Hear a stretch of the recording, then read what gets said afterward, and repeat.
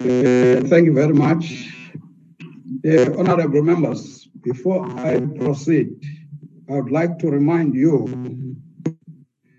that the visual mini plenary is thank you very much. Honorable members, before I proceed, the rules I would like to remind you Assembly for debate will apply. The visual mini plenary is well. Thank you very much. Members enjoy honorable members. Before I proceed, the rules I would like to remind you. Thank you very much. Debate will apply. Honorable members, I proceed as well. I would like to remind you. Members enjoy honorable members. Thank you very much. Honorable members, I proceed. Thank you very much, House Chairperson, honorable members,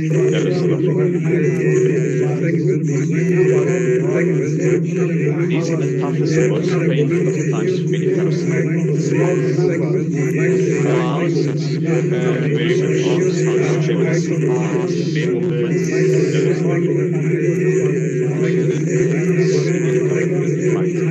are the toughest and most painful Thank you very much, House Chairperson. On behalf of the our focus on the accomplishment of these initiatives over the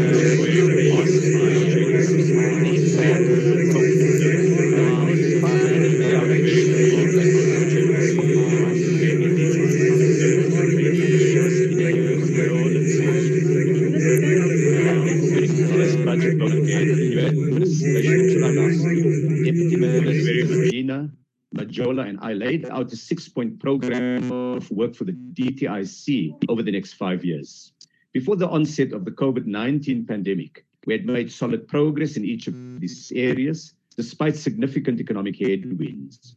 First, we undertook to support improved industrial performance, dynamism and competitiveness of local companies through a series of sectoral master plans designed to build resilience in the domestic economy. To date, together with the leaders of business and labor, we have forged consensus on the master plans to grow jobs and production in 4 sectors: auto production, clothing and textiles, poultry and sugar. But not only talk, action too, as implementation is happening. From July last year, SARS seized 550 shipping containers of illegally imported and undervalued clothing and footwear to protect local industries and entrepreneurs. In February this year, we increased tariff protection for poultry farmers against unfair foreign competition, protecting the local industry and local jobs. In March, local retailers committed to buy 80% of their sugar locally over the next year, while local farmers and millers agreed to price restraint in this period. Second, honorable members, we committed last year to expand markets for our products and facilitate entry to those markets through trade measures that will build our resilience in relation to global economic shocks. To illustrate progress, we concluded an agreement with the UK to maintain access for South African-made goods in the market following Brexit. And we reached a new record of almost 390,000 locally made cars that we exported to the rest of the world. Thousands of jobs were sustained in the making of those cars in factories in Uitenhage, Nelson Mandela Bay, eThekwini, Buffalo City, and Pretoria. In addition, we've worked hard to build the African Continental Free Trade Area as the foundation for our long-term growth. Deputy Minister Majola Gina and I met with fellow African Union ministers to consider the terms of this vast new market, to set up the new secretariat in Ghana, headed by South African Wamkele Mene, and to propose a switch-on date for the new agreement. Third, last year we aimed to significantly increase levels of investment in the economy. In November at the investment conference, 71 investors pledged more than 364 billion rand in fresh investments. Amazon announced they will create 3,000 new jobs through moving back office work to South Africa. We opened a new R500 million localized process at Toyota and the new cell phone factory at Dubai Trade Port. And PepsiCo committed at least 5.5 billion rand in investment in the food sector with 3,000 extra jobs planned. Commitments by the IDC in projects for the year amounted to almost 12 billion rand, creating or sustaining more than 12,000 jobs. To improve the ease of doing business, honorable members, we launched the Biz Portal that enables a young entrepreneur to go to one website, register a company, register for tax, get a BEE certificate, register for UIF, get her domain name, and even open a bank account, all in a few hours, no queuing. Fourth, we undertook to promote economic inclusion and transformation. The Black Industrialist Program received a boost through the 6 billion rand transformation fund announced by the auto industry as part of their commitment to government. A draft report, which will be released this coming week, will show that approximately in Black empowered enterprises in the past 10 years through the work of the DTIC and its agencies. These efforts have been complemented by giving more meat to the broad-based part of transformation. And I cite two examples. To boost worker empowerment in companies, a deal was agreed between PepsiCo and the DTIC in February this year for the purchase of Pioneer Foods. The company will finance a workers' trust that will hold 13% equity or shareholding for 10,000 workers and have a worker representative from the board in the new company that combines Simba and Pioneer Foods. To boost community access, I requested the Competition Commission to undertake a market inquiry into data prices, which resulted in prices of prepaid data bundles coming down more than 30%, with savings of more than 5 billion rand annually to consumers of Vodacom,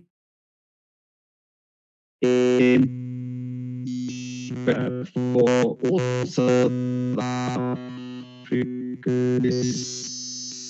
to digital platforms like e-commerce. As owners of their own businesses, in the last 5 years, the IDC has invested nearly 12 billion. In addition, the construction settlement agreement owned firms in the sector, like Mateo Construction, founded by the late Dr. Thandi Ndlovu. Fifth, we committed to promote more equitable spatial and industrial development through SEZs. In November, the projected investment amounts to about 3.6 billion rand, with potential 6 holdings will be completed next year, and the first firms are expected to start operation in early 2022. 6, we committed to take steps to enhance the capability of the state and its impact, including through partnerships. Since then, we've used expertise from the private sector to drive different master plan processes. We've worked with business and labor to launch the Solidarity Fund. We've coordinated a common database for medical supplies and developed joint COVID-19 response in many sectors.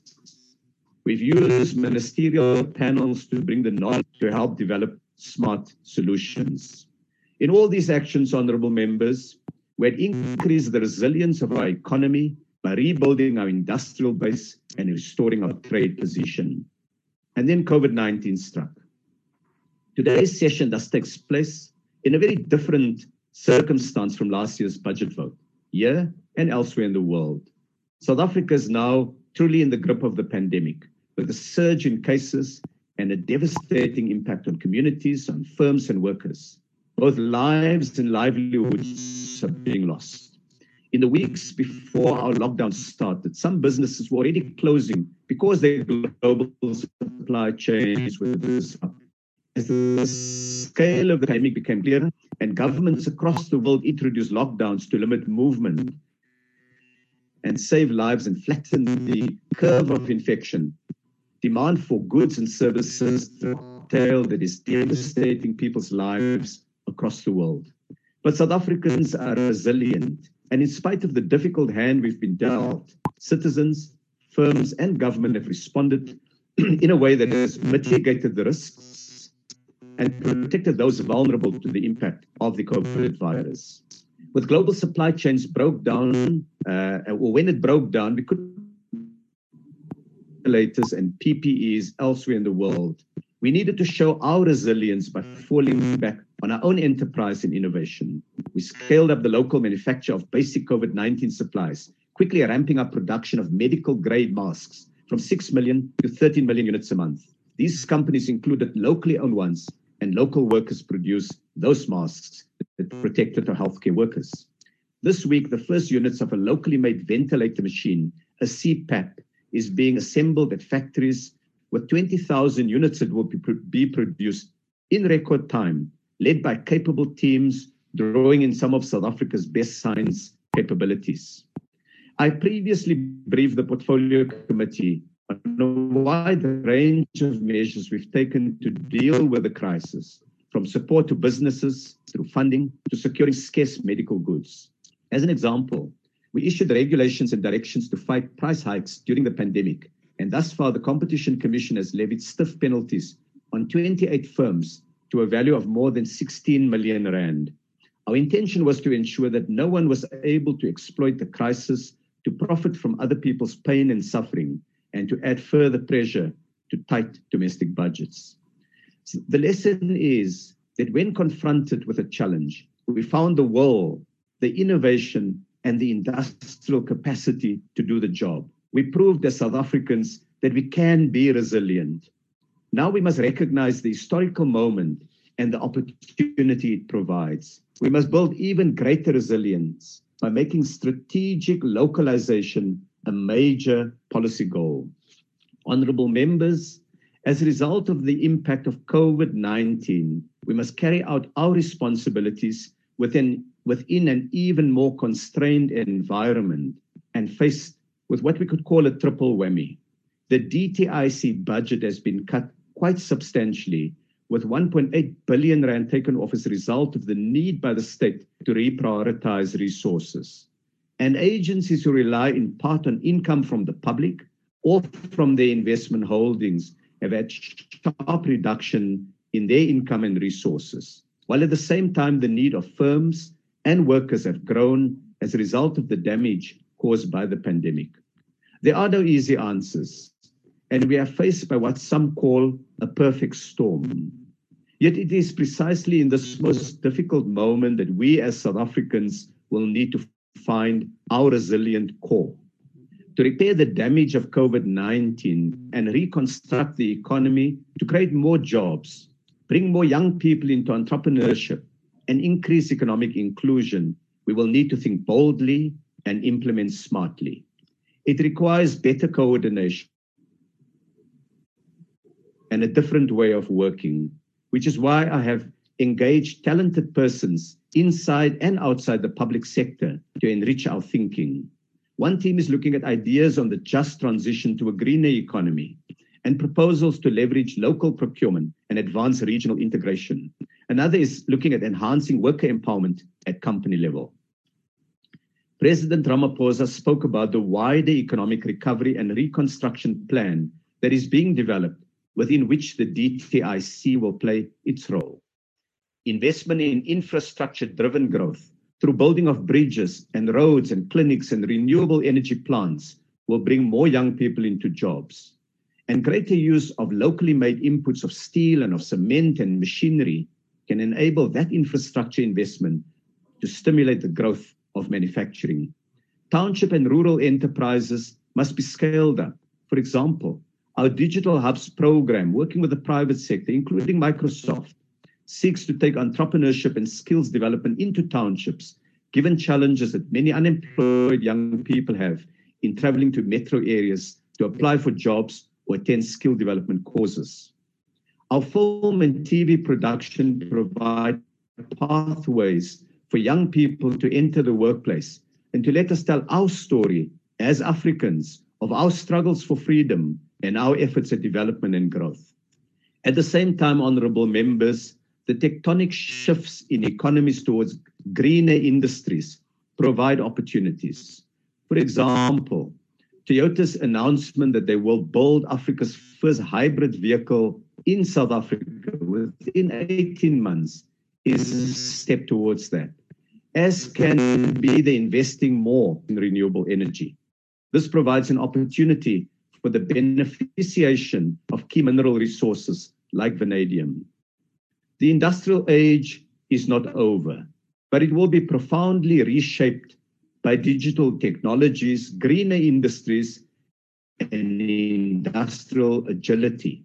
South Africa must find its niche in this new environment. There can be no return to the old normal, and nor should there be. It was not fit for future purpose.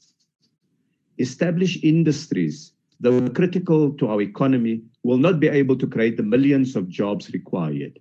To prepare for the post-COVID world, we will strengthen efforts around reconstruction and recovery, including broader pacts with workers and businesses, focused on saving as many firms and jobs, identifying new opportunities, embracing digital technologies to recover and change, addressing economic inclusion with greater urgency.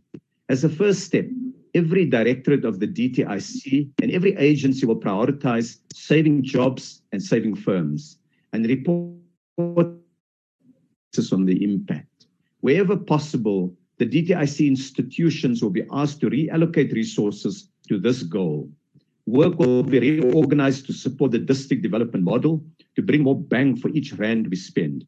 We will streamline approval processes for funding from IDC, NEF, and DTIC so that we avoid duplication. And will consider a common back office for smaller DTIC agencies, covering some finance, ICT, and human resource functions. We must draw on resources of socio-public goals, such as competition, building on a solid progress of last year, but adapting our strategy in light of the historical moment created by the pandemic. Each of the 6 priority program areas will now be recalibrated to save lives and protect livelihoods. First, 2 new master plans, one for furniture, which will for many more small-scale artisans, plus another for the steel industry, the very foundation of our industrialization, employing nearly 250,000 people. But the department's mandate is not only to produce new master plans. It will be the focus of master plans for autos, clothing, sugar, and poultry. Second, to help pivot the economy from its reliance on imports to greater levels of local manufacture, we will finance at least 3 new agreements on localization and supplier development, following discussions with CEOs at fast food producers, hardware stores, grocery retailers, food and consumer good manufacturers, and clothing and footwear retailers and manufacturers. This is partnership in action. Third, in the area of trade, to provide trade support to local firms, both in the domestic market and for exports, we will complete talks with the European Union on trade access, strengthen the actions against illegal imports, smugglers. Beware, we will crack down on customs fraud on imported goods, building on early successes by SARS, and we'll seek agreement to enable the AfCFTA, that's the African Continental Free Trade Area, to commence trade by the start of 2021. South Africa is well positioned to become a major supplier of industrial goods and value-added services to the continent. It's a point that Deputy Minister Majola makes. A combined push from the IDC and the ECIC can contribute to this. We will develop tangible targets to guide the work of South Africa's foreign economic representatives stationed at embassies, focused on export promotion and investment enhancement. Economic diplomacy, honorable members, is essential to building resilience. Fourth, on investment, we will focus on consolidating the presence of firms who have existing operations and help those who made investment pledges to bring their project to fruition. New areas for investment include deepening our production of PPEs, of medical equipment, and of pharmaceuticals. Fifth, on transformation, Our efforts will go to providing non-financial support to Black industrialists to complement the funding. And over the next 5 years, we will mobilize or commit very large sums in funding for Black industrialists and firms. Women-empowered businesses, and Deputy Minister Gina is doing great work for us here, and worker empowerment must become a stronger focus. Transformation includes addressing high levels of economic concentration and helping to build stronger, agile, small and medium-sized businesses. 6, on SEZs, national government will play a stronger role in improved governance, advocacy, and mobilizing investment. The special unit at the IDC and the DBSA will assist provinces to use the 4 billion rand budget over the next 3 years more effectively on SEZs and industrial parks. We must nurture township and rural enterprises and diversify the economic centers across our country. To improve the capacity of the state, we will review the performance of the 17 public entities falling under the DTIC. Identify opportunities to consolidate and merge some entities, address underperformance, and in the case of the NLC, promote greater transparency and improve governance. We must find new ways to protect public resources so as to reassure the public that corruption will not get in the way of effective delivery. Words and good intentions are not enough. Accordingly, I have asked the department to consider the establishment of a strong forensic and internal audit team that can undertake the required investigation of transactions by agencies where these are warranted. COVID-19, honorable members, has exposed the fragility in the global economy. The quest for competitiveness must be balanced with the need to nurture economic resilience, the ability of industries to respond to risks that an open and integrated world present, be they to digital systems or from climate change or to food security or the spillovers of trade wars raging elsewhere or indeed from pandemics. Africa must grasp this opportunity to redefine its role in the world, to break from the post-colonial history as simply a supplier of raw materials. And this crisis must provide the jolt for our efforts to industrialize our continent. A profound reboot is now possible as well as necessary. History suggests that from the greatest human crises, the greatest human advances can be made. So in the darkest hour, we must prepare for a brighter future, at the heart of which must lie a new economy, fit for purpose, fair and just, sustainable and resilient, so that the future shocks can be absorbed. We must lift our heads above the dark clouds to see this future and work hard together to get it done. The achievement of the past year show what is possible. Now we must do more and to act fast to seize the moment. On behalf of Deputy Ministers Gina, Majola, and myself, we wish to thank those who drive so much of our work. Lionel October and the dedicated DTIC staff complement, the leadership and staff of the 17 agencies which make up the DTIC family, facilitators of master plans, Harold Harvey and Lahel Bethlehem, and our social partners, the leaders of business and trade union representatives. Honorable Chairperson, I wish to table the budget of just over 9.3 billion rand for the consideration of this House. I thank you. Thank you very much, Honorable Minister. Can I now recognize Honorable Ngosi? Thank you, Chairperson.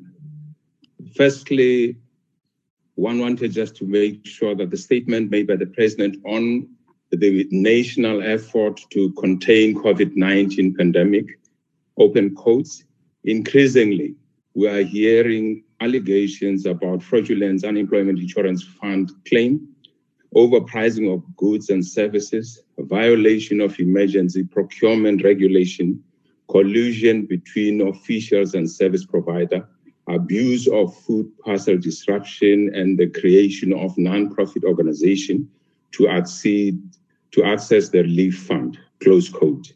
The month of July is historic for the African National Congress.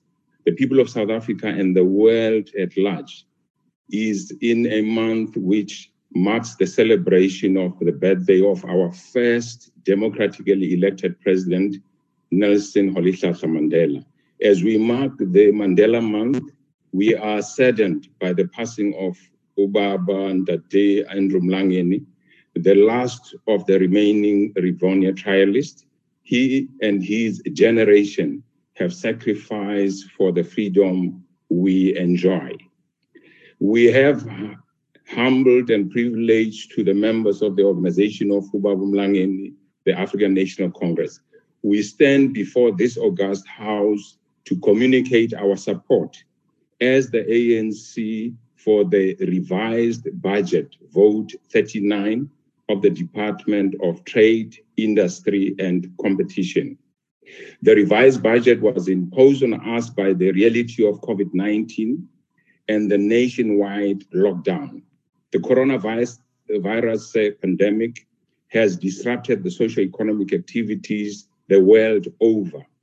We appreciate the many initiatives and intervention by the government to respond to COVID-19 and the lockdown. We agree with the government that at the center of our response to the COVID-19 must be issues of saving lives of our people. The budget of the DDIC has been reduced by at least 16% of the original budget. This obviously will impact on the annual performance plan, strategic plan of the department. Through the Portfolio Committee of Trade, Industry and Competition, we have engaged the department on impact of the revised budget, appreciated the approach by the department to develop innovative ways of doing more with less in the Smart Way South Africa. We support this revised budget vote because the department has correctly prioritized the allocation to programs which had the potential to grow the economy and therefore save jobs. This also includes measures to stimulate economic growth post the lockdown. Critical to these intervention measures includes the implementation of the investment project announced in the 2018-19 investment conferences. The department has correctly prioritized localization to stimulate domestic productivity and thus grow the economy. We urge government department and state entities to adhere to preferential procurement prescript, especially on localization. We also welcome the decision to focus on furniture steel master plan in this period.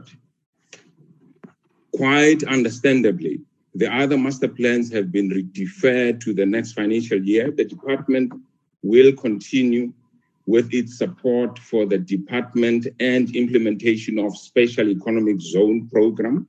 This will also done through provision of technical support to provinces. As part of the advancing economic transformation, gender equity and youth empowerment, the DTIC will continue with the program of Black Industrialist Program in this financial year. Some of the immediate measures developed by the DTIC and of which we support includes the initiative to reduce transmission of coronavirus within the department. That is among its staff component. Also, alignment of the institutional capacity within the administration. To mitigate the budget cut, the DTIC has initiated the shared service model for its entities to ensure long-term sustainability through increased efficiencies and effectiveness. Notwithstanding the reduced allocation of transfer to public, cooperation and private enterprises, we welcome the continued support for greenfield, including infant industry and brownfield investment and companies in distress in order to retain jobs and industrial capacity. We also welcome the initiative to enhance the domestic industrial finance system to crowd in more funding for enterprises and streamline industrial support. We are also encouraged by the progress made by the competition authorities in ensuring that indeed data must fall. In a number of cell phone companies has undertaken to reduce their data cost as a result of the finding of the market inquiry into the cost of data. So we welcome the undertaking of the department to scale up youth employment services program, as well as empowerment of women-run businesses. Just to take the point, Chair, through you, one was actually seeing that the opposition, particularly the Democratic Alliance in the committee, Honorable McPherson, is actually a person that may actually help a great deal in terms of contribution. We've seen that he has actually had questions to the minister, but in a way, the party engaged at the committee, they missed the opportunity. The other point, which was quite interesting, Honorable Cuthbert, who is the member as well, has actually in the committee raised, a vote of no confidence to the chair. But I think there is a crowding in of the Democratic Alliance as well, which might contribute negatively. Michael Walters, Honorable Michael Walters, who is actually proposing that we discuss two parliamentary replies to his questions and what he called a massive NLC amount of granted to what only described as questionable organization. Thank you very much, Chair. Thank you very much. Most appreciated. Thanks. I now recognize Honorable McPherson. Thank you very much, Chair. I'm surprised that the Minister would even bring up the National Ventilator Project, because 20,000 of those ventilators were supposed to be ready in the first week of July, and they have not built a single one. It is so delayed that even the Western Cape Health Department have said that they are of no use now because they couldn't meet their own timeline. And isn't that just a great example of how spectacular his failure of leadership has been during this crisis? And they say that a crisis really reveals a person's true ability to lead. And hasn't that been very true for Minister Patel? At the beginning of this pandemic, the DA and myself pledged to support and assist the Minister and this government in a response to President Ramaphosa's call to put party politics aside and put the country first. I genuinely believe that Minister Patel would also uphold his end of the President's call, but the truth is he has spent every day since then doing exactly the opposite. He has used the state of disaster to try and win favor within the ANC by implementing plans and policies that would make even communists in the Kremlin blush. And all of this was done at the expense of hardworking South Africans. From his flip-flops on e-commerce, where he believed he was the sole arbiter of fairness, to desperately relying on Minister Dlamini Zuma to cure his legal nightmare after he decided to ban the sale of hot food, thereby making life even more difficult for frontline healthcare workers who relied on the sale of hot food after hours, to his crazy and insulting regulations on what clothes people can buy and how they should wear them. It was like Minister Patel was determined to make himself a national lampoon, and he has exceeded all expectations in doing so. He has displayed complete ignorance when it comes to understanding how an economy works. That you can simply designate a percentage of workers for a factory line to return to work would make even a first-year economics student embarrassed. Under his watch, he has left low-income South Africans to fend for themselves by approaching loan sharks to find credit. The DA wrote a comprehensive proposal on how the minister can make credit available to millions of people who needed it by invoking Section 11 of the National Credit Act. That was in April. To date, he has steadfastly refused to even engage us on the proposal. So what has he done instead?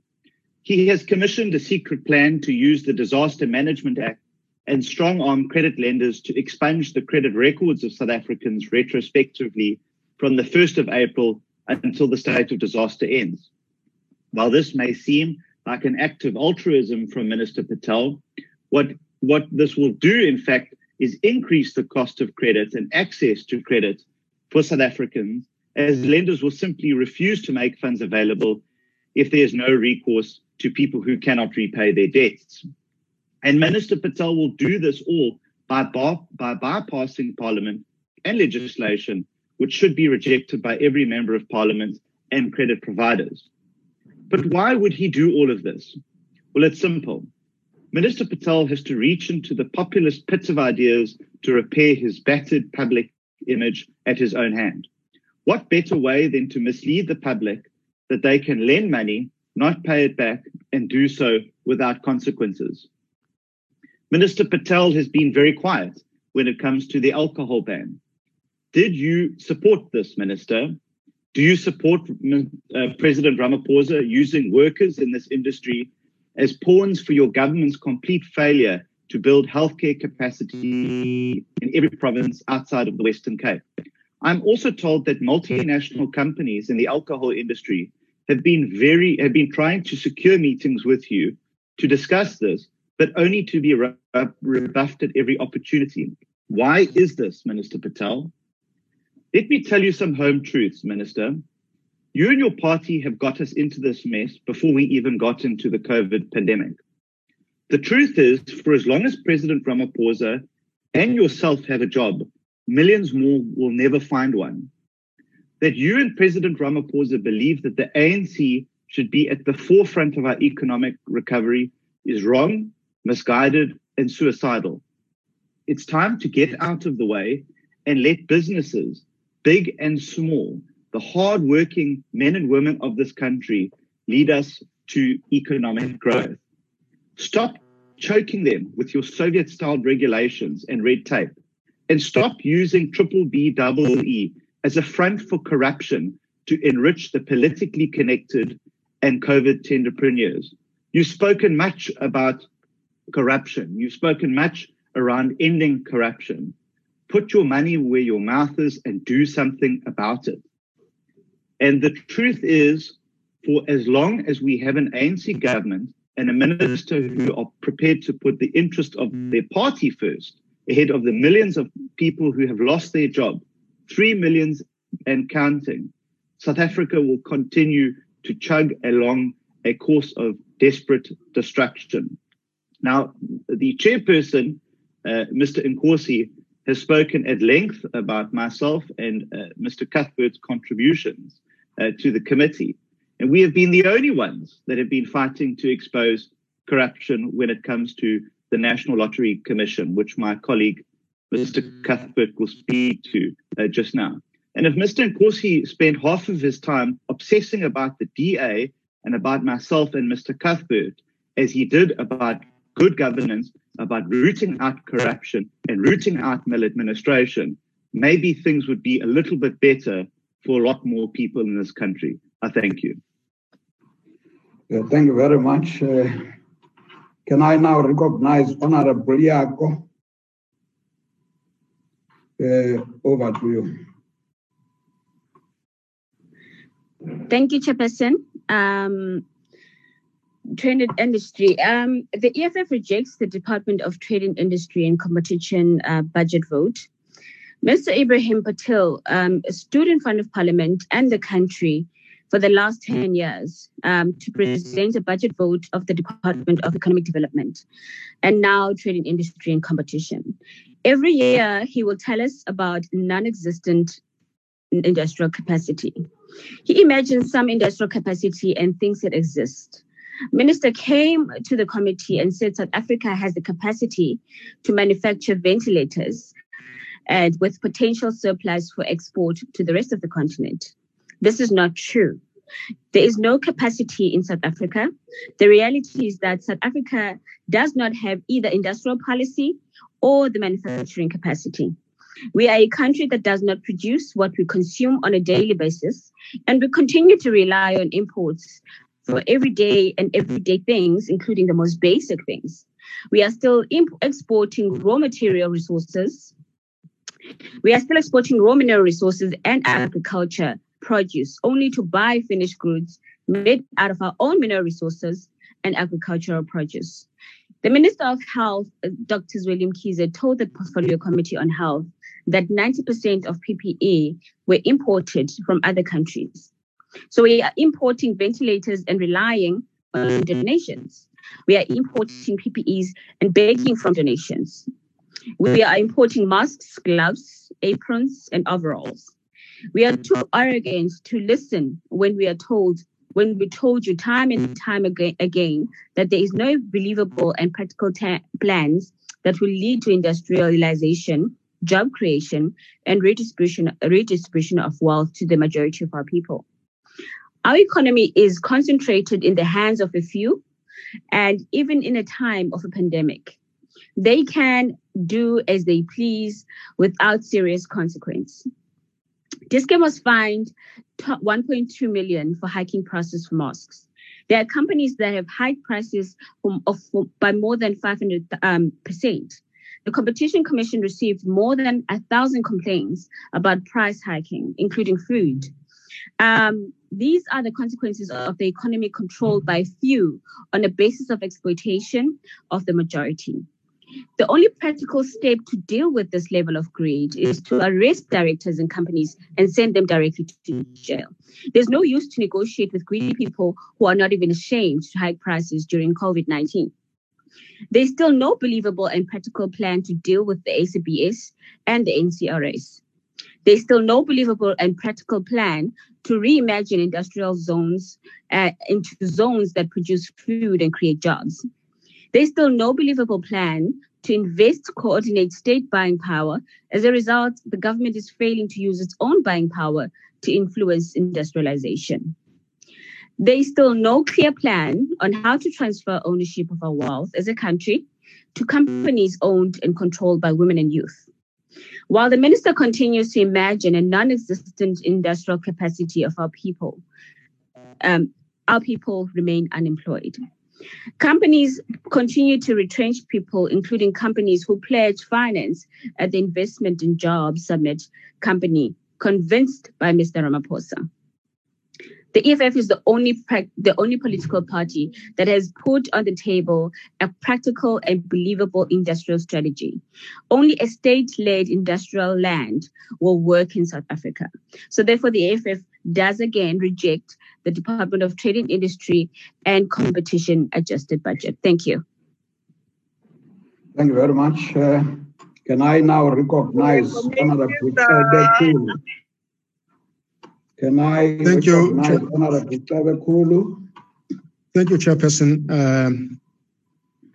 Chairperson or members, Minister honorable members. South Africa is not immune from the endemic that has spread all over the world and brought down economies of the world. The first world countries have been hit hard, and South Africa is experiencing the same. Small industries in the former homelands were left unattended by the democratic government of the day, which resulted in the movement of the people to big cities and towns with the hope of getting job opportunities, only to end up building shacks or temporary homes on land that is not suitable for residential purposes. It is good that the department developed policies and regulatory frameworks to promote the development of industries.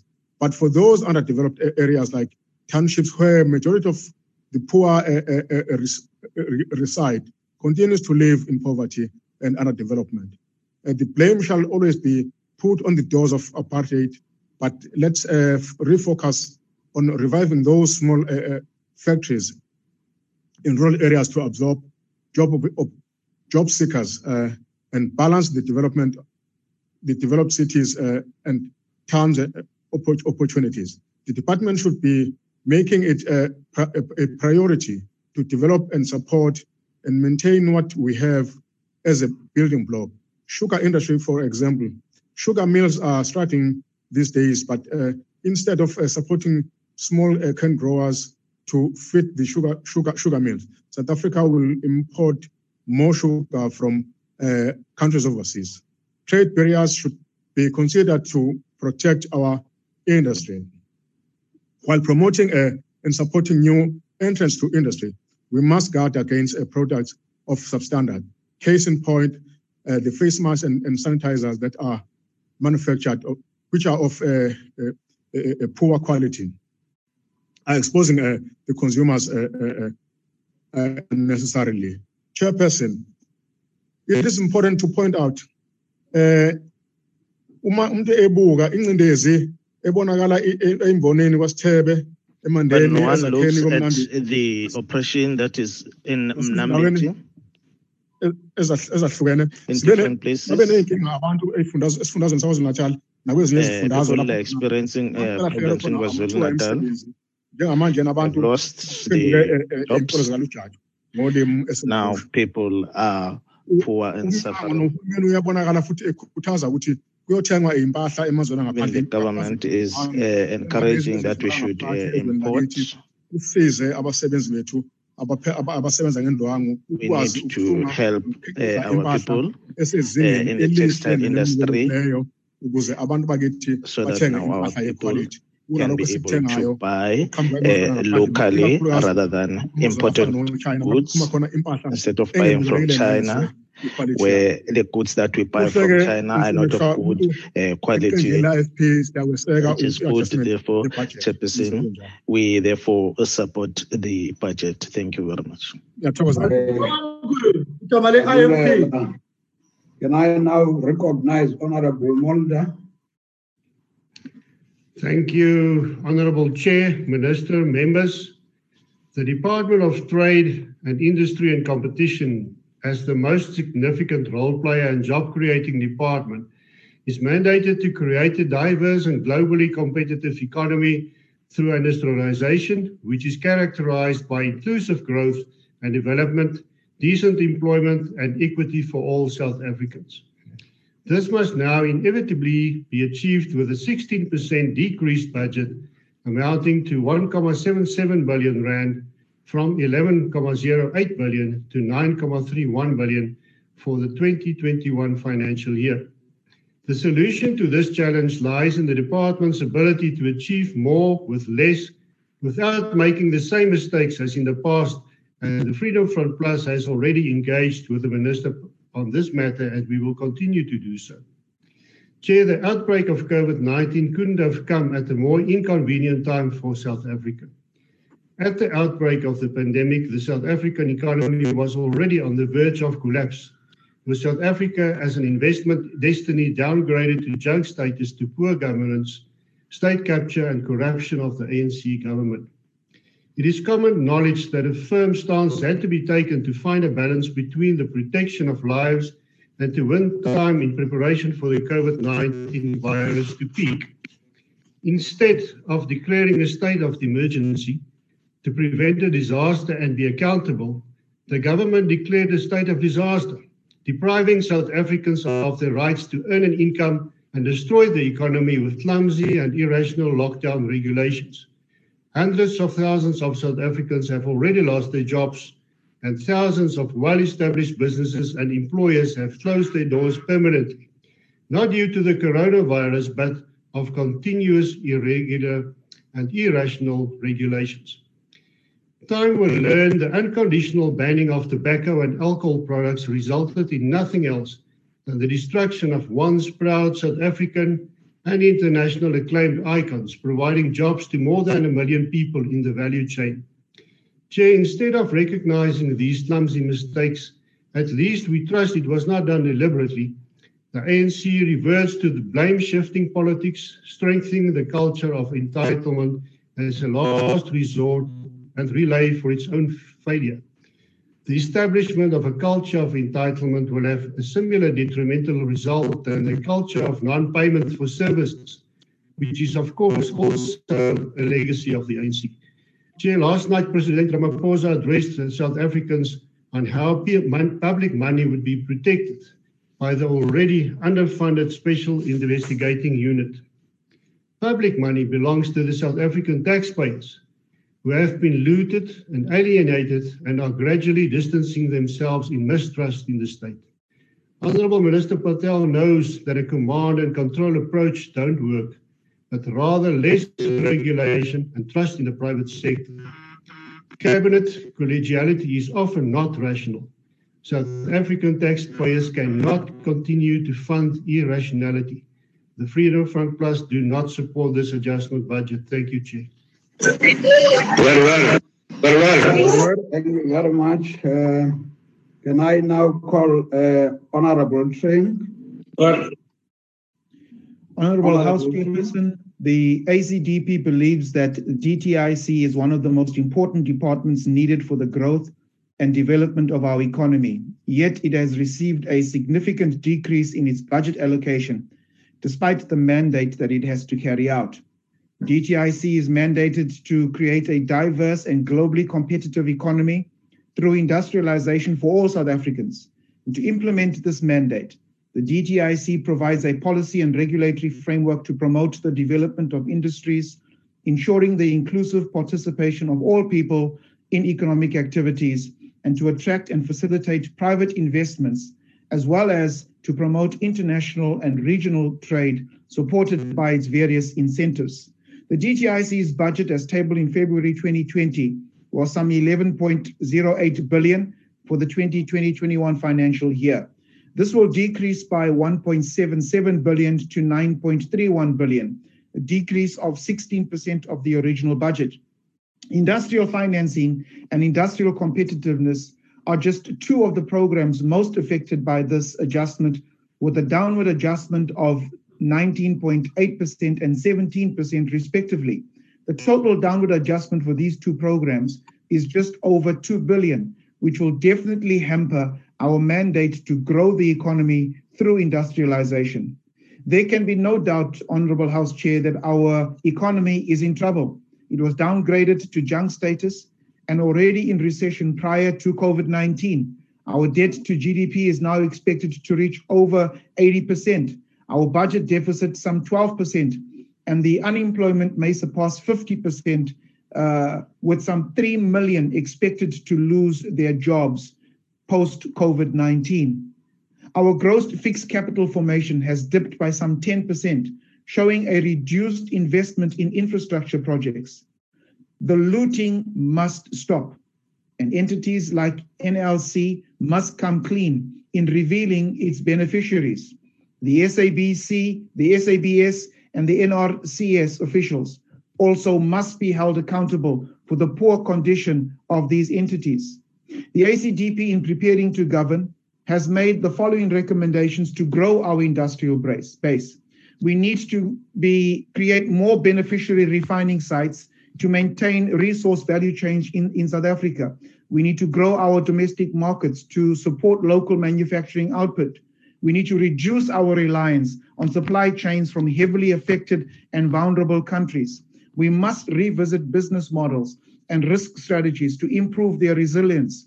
We have to remove race-based and other policies which create policy and political uncertainty. We must accelerate connectivity to invest in e-learning and telemedicine. Our Treasury-led development of local trading platforms to link local suppliers and buyers must be implemented. We must give free data or reduce data costs for all South Africans. There has to be continuous engagement in all sectors, including the religious sector, to grow our economy. The ACDP does not say that it is the only party that has made recommendations, but amongst the other opposition parties, the ACDP is one of those parties that makes committed to change in this economy. The ACDP does not support this adjustment budget. Thank you, Chair. Thank you very much. UDM, I don't have a name. UDM, can I now move to Sheikh Imam? I now recognize Sheikh Imam.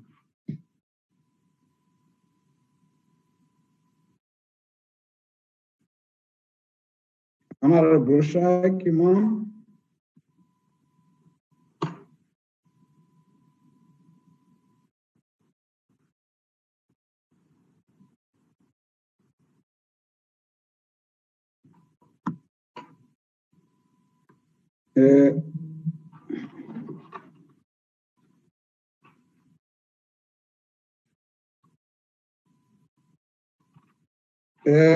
Then he's also not there. Can we call Honorable Muwashe?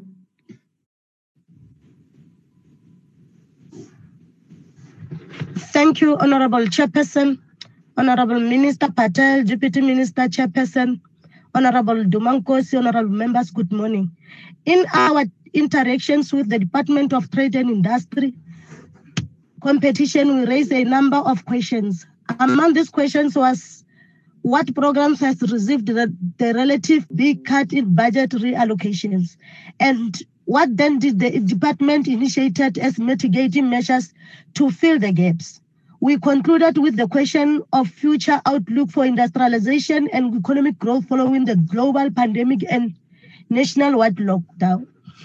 We are comforted by the manner in which the department has responded to the COVID-19 and lockdown. Confident that the measures initiated will protect and sustain jobs, as well as stimulate economic growth. These initiatives by the department are the basis for our support for this revised budget vote. Chairperson, there are a number of programs which have received a high percentage of budget cut in relative terms. These programs are the industrial financing, industrial competitiveness and growth, the export development, promotion and outward investment, consumer and corporate regulations, as well as the program on special industrial development and economic transformation. Obviously, Chairperson, this program forms the core of the mandate of the DTI. A number of mitigating factors have been developed to ensure that the department will continue to implement its reimagined industrial strategy, notwithstanding the budget prioritization. Among these initiatives is the allocation of 500 million to finance COVID-19 interventions by the department. The cause for economic transformation is one of the commitments we made as the African National Congress in our election manifesto. The program of special economic zones and the Black Industrialist program are aimed at the creating an inclusive economy for the benefit of all South Africans, especially the historical marginalized group, the women, youth, and persons with the disability. These programs will continue to be part of the DTI's plans. Chairperson, given that we are swimming in uncharted waters, it is understandable that the DTIC had prioritized some master plans and differ other master plans for the next financial year. The prioritization of the sugar, steel, and furniture master plan is a step in the right direction, given the job creation capacity of this sector and the growth potential. Chairperson, we are in agreement that to stimulate economic growth, we need to be aggressive on the localization program. In the 5th Parliament, the then Portfolio Committee on Trade and Industry held hearings on the challenge of both public and private sector in complying with the localization prescript.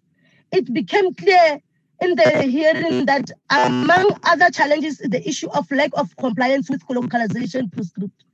The commitment by the DTI to monitor the adherence and compliance with localization, especially in the state, will not have come at the right time. Chairperson, we welcome the establishment of the target as a way to respond to the economic disruption caused by the COVID-19 pandemic. In particular, the economic recovery program is one such interventions. Under this program, the saving and expansion of job creation, as well as the retaining of protecting industrial assets, will be implemented.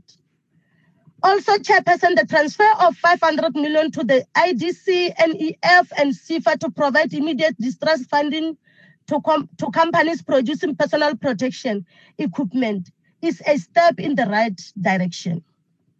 The initiatives have adequately responded to the question, which informed our interaction with the DTI as part of the budget process. ANC support. Thank you. Thank you very much, Honorable Member. I will now call upon Honorable Cuthbert. Over to you. Honourable House Chairperson, there is no denying that South Africa finds itself in the most desperate economic and health circumstances since the Great Depression of the late 1920s and the onset of HIV/AIDS denialism in the early 2000s. Stats SA's latest quarterly labour force survey.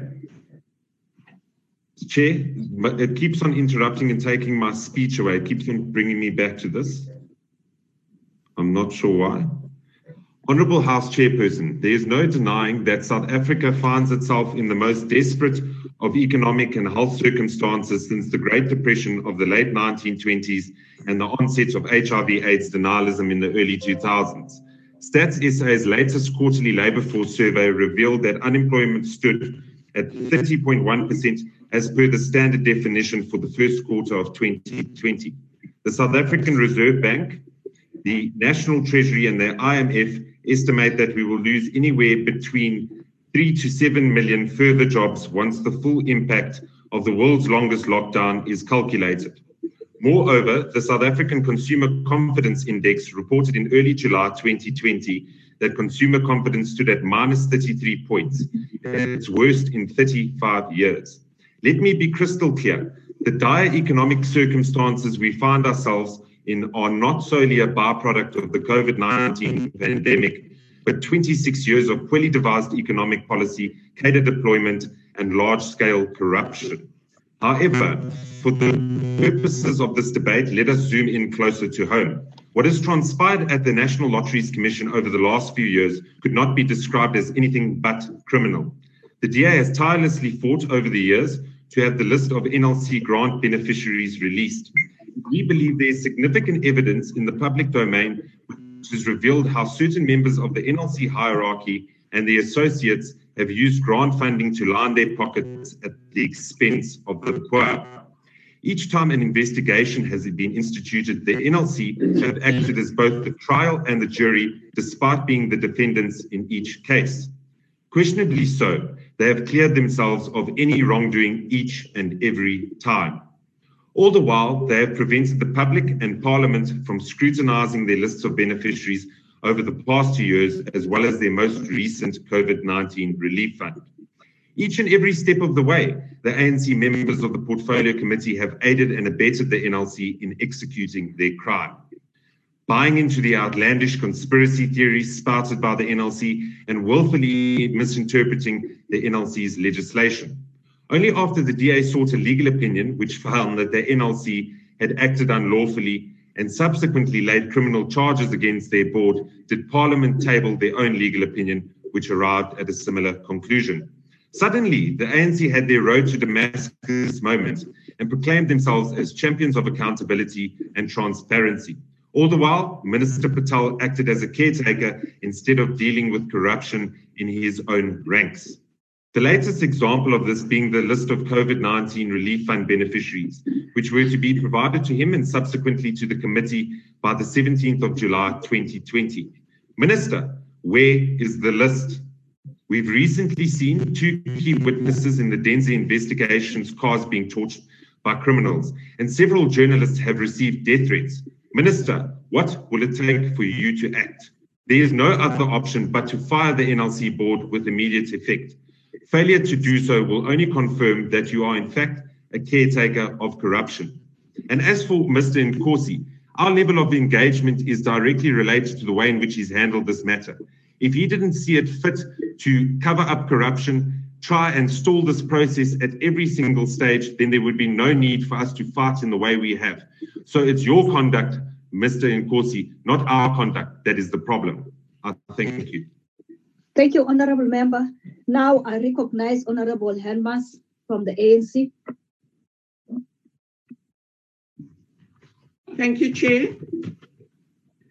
In the past year, the DTIC has outlined to Parliament its strategic plans and its annual plans. This is to indicate concrete plans on what the department will implement in the current financial year and what it will implement in the 5-year electoral period. There has been noticeable progress in the implementation of the commitments made by the department. For instance, we have witnessed the launching of the Tshwane Automotive Special Economic Zone.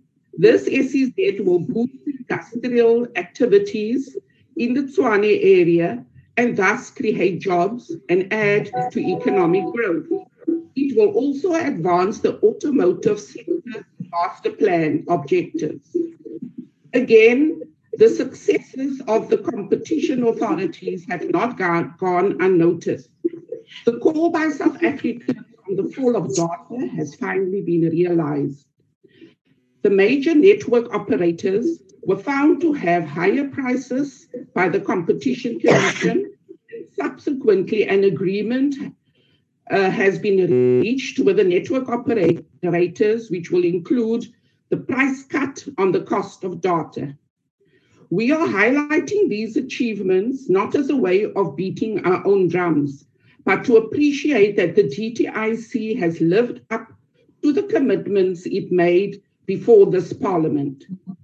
The reality is that the COVID-19 pandemic has disrupted the further implementation of most of the commitments made by the DTIC. This is very much understandable given the reality of our day.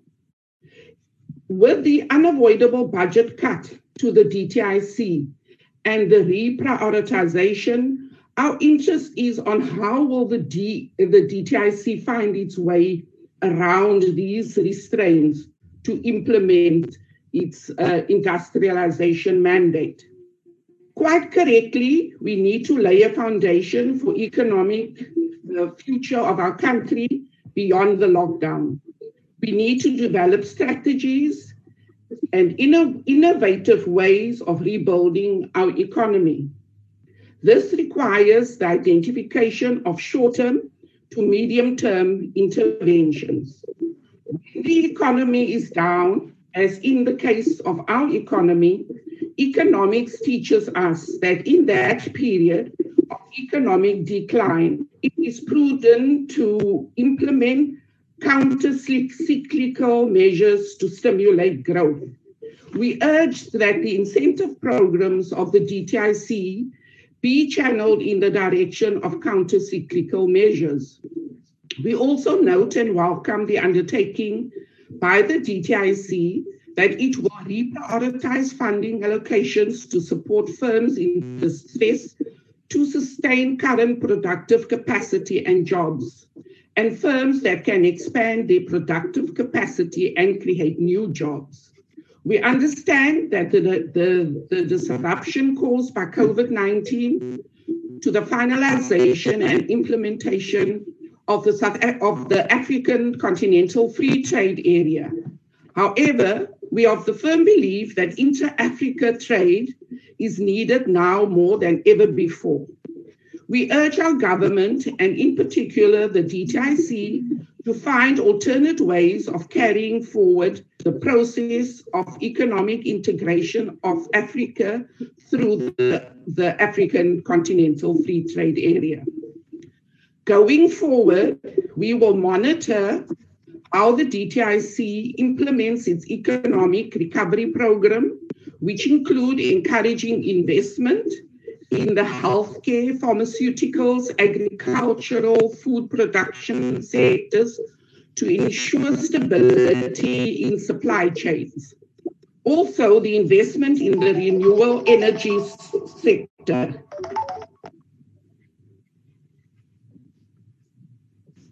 The investment in infrastructure to stimulate growth, as well as unlocking regulatory barriers and improve the ease of doing business in South Africa. It is so unprogressive that the DA will use this platform to vilify Minister Patel. It shows that you're out of step with the rest of South Africa, because sectors and experts have mentioned Minister Patel by name for the good work he has been doing during this pandemic.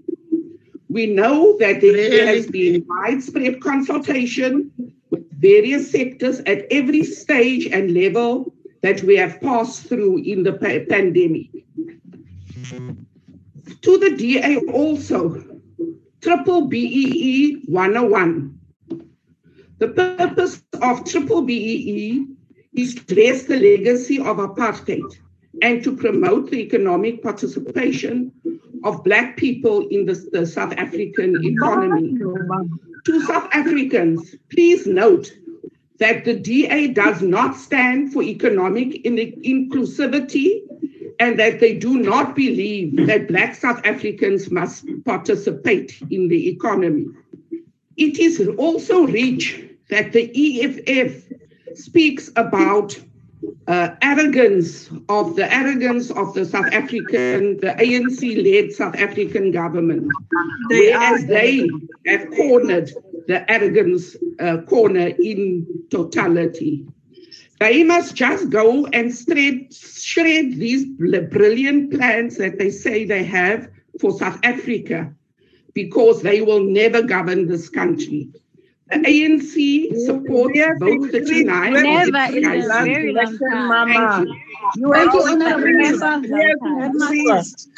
Jeez, if you're going to sweep, at least do it properly, man. That's a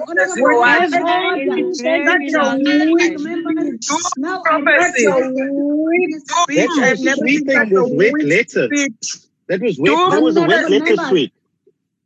We'll move your gadgets, honorable members. What a weak speech. And the peanut gallery are even worse, man. Order. Now I recognize the Honorable Minister of Trade and Industry, Honorable Patel. The sweetheart of white monopoly capital. Now, thank you very much, Chairperson. Of white monopoly capital. And I'd like to thank honourable members for a number of the very warm comments made, the advice offered, and constructive criticism. I found a number of the comments valuable, such as Honourable Kebenkulu's comments on the sugar industry. It employs large numbers of South Africans, and we've now put up a compelling plan to try to turn the fortunes of the industry around. I found helpful Honourable Herman's focus on the regional economy. Africa remains a continent of enormous potential, and it is a significant market. It's a partner for South Africa, and it's an area that we'll be putting more of our effort in. I found Honourable Tring's comments on beneficiation to be spot on. It is an area where we need to use the mineral base of South Africa to greater advantage. Now, these comments, and some of a number, contrast very sharply with the comments from the Democratic Alliance. I had hoped that the DA would provide thoughtful comment on what government has done to date, offer some constructive criticism where we can do better as a country, provide support where we're making progress, and so help us to unite all South Africans in fighting this pandemic. I had hoped in vain. Instead, Honourable Matthews, who is normally a friendly person, showed us the damage that prolonged lockdowns can have on our psyches. The 5 minutes were used in one unrelenting attack on the character of the chairperson and myself, not even pausing to come up for breath. It's time to get out a bit more.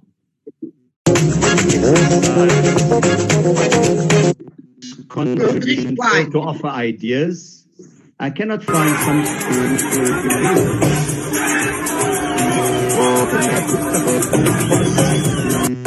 this agreement, but there was no policy. Worried if you were That leaves simply to offer a bit of advice to Honourable Matthews. Resist facing every song. Tell us about the ventilator project. Some of them may even help to take the country. How's the ventilator project So, honest person.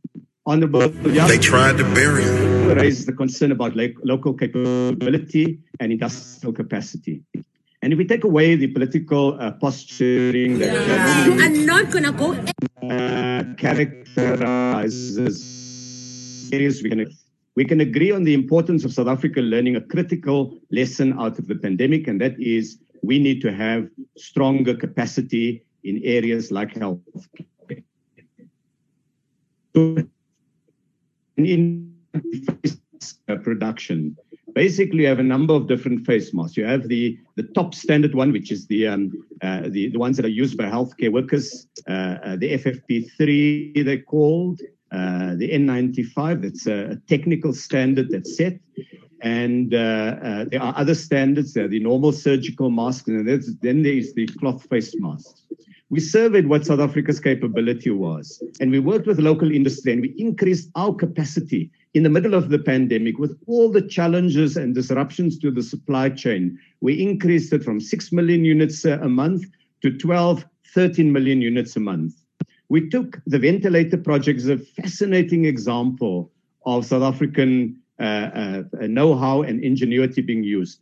Before the COVID crisis, we did not produce any ventilators. Initially, we tried to, private hospitals and public hospitals tried to buy ventilators on the global market. And we saw that as the United States saw, the UK, many other countries, that the global market for ventilators was absolutely flooded by demands by countries for these units. Every country struggled. The UK tried to launch a ventilator project in the middle of the crisis. South Africa brought together some of our top scientists in the South African Radio Astronomy Observatory, the people who run the SKA. And we said to them, we want to put out a call for proposals. Can we do something in the middle of the crisis to build a local ventilator? They said to me, be a challenging task because these from inception to conclusion. We said to them, we don't have that amount of time. Do your very best. So what we did the call for proposals. Designs came in from many South Africans. Sarao then took them through a lab condition, tested each of these, sent them to hospitals to be tested on site. And thereafter, we went through the process of regulatory approval to make sure that we get the necessary approvals. We worked with the Solidarity Fund to try to get funding. Each of these, of course, took time during the course of the pandemic, while the country was, for part of that period, in lockdown. To the enormous credit of South African innovators, they are now getting to the point where those ventilators are being put together. Let's recognize that and acknowledge it. Honorable McPherson's ministers don't produce ventilators. We don't make them. We provide an environment in which South Africans with enterprise and innovation can in fact do that and do it at record time. Let me then turn next to the issue that's come up. Honorable Mulder says, well, we recognize that we've got enormous challenges, and Honorable Cuthbert says it's one of the greatest crises since the Great Depression. Regrettably, the honorable members then try to say, hang on, this is actually just his fault. According to the World Bank, the world is suffering the worst global recession since World War II. The ANC has nothing to do with that. According to the Bank of England, the United Kingdom is suffering the worst recession in 300 years. The ANC has nothing to do with that. According to the IMF, China is showing the slowest annual growth since the death of Mao Zedong. The ANC has nothing to do with that. According to official statistics, the United States now has the highest unemployment that it has faced since the Great Depression.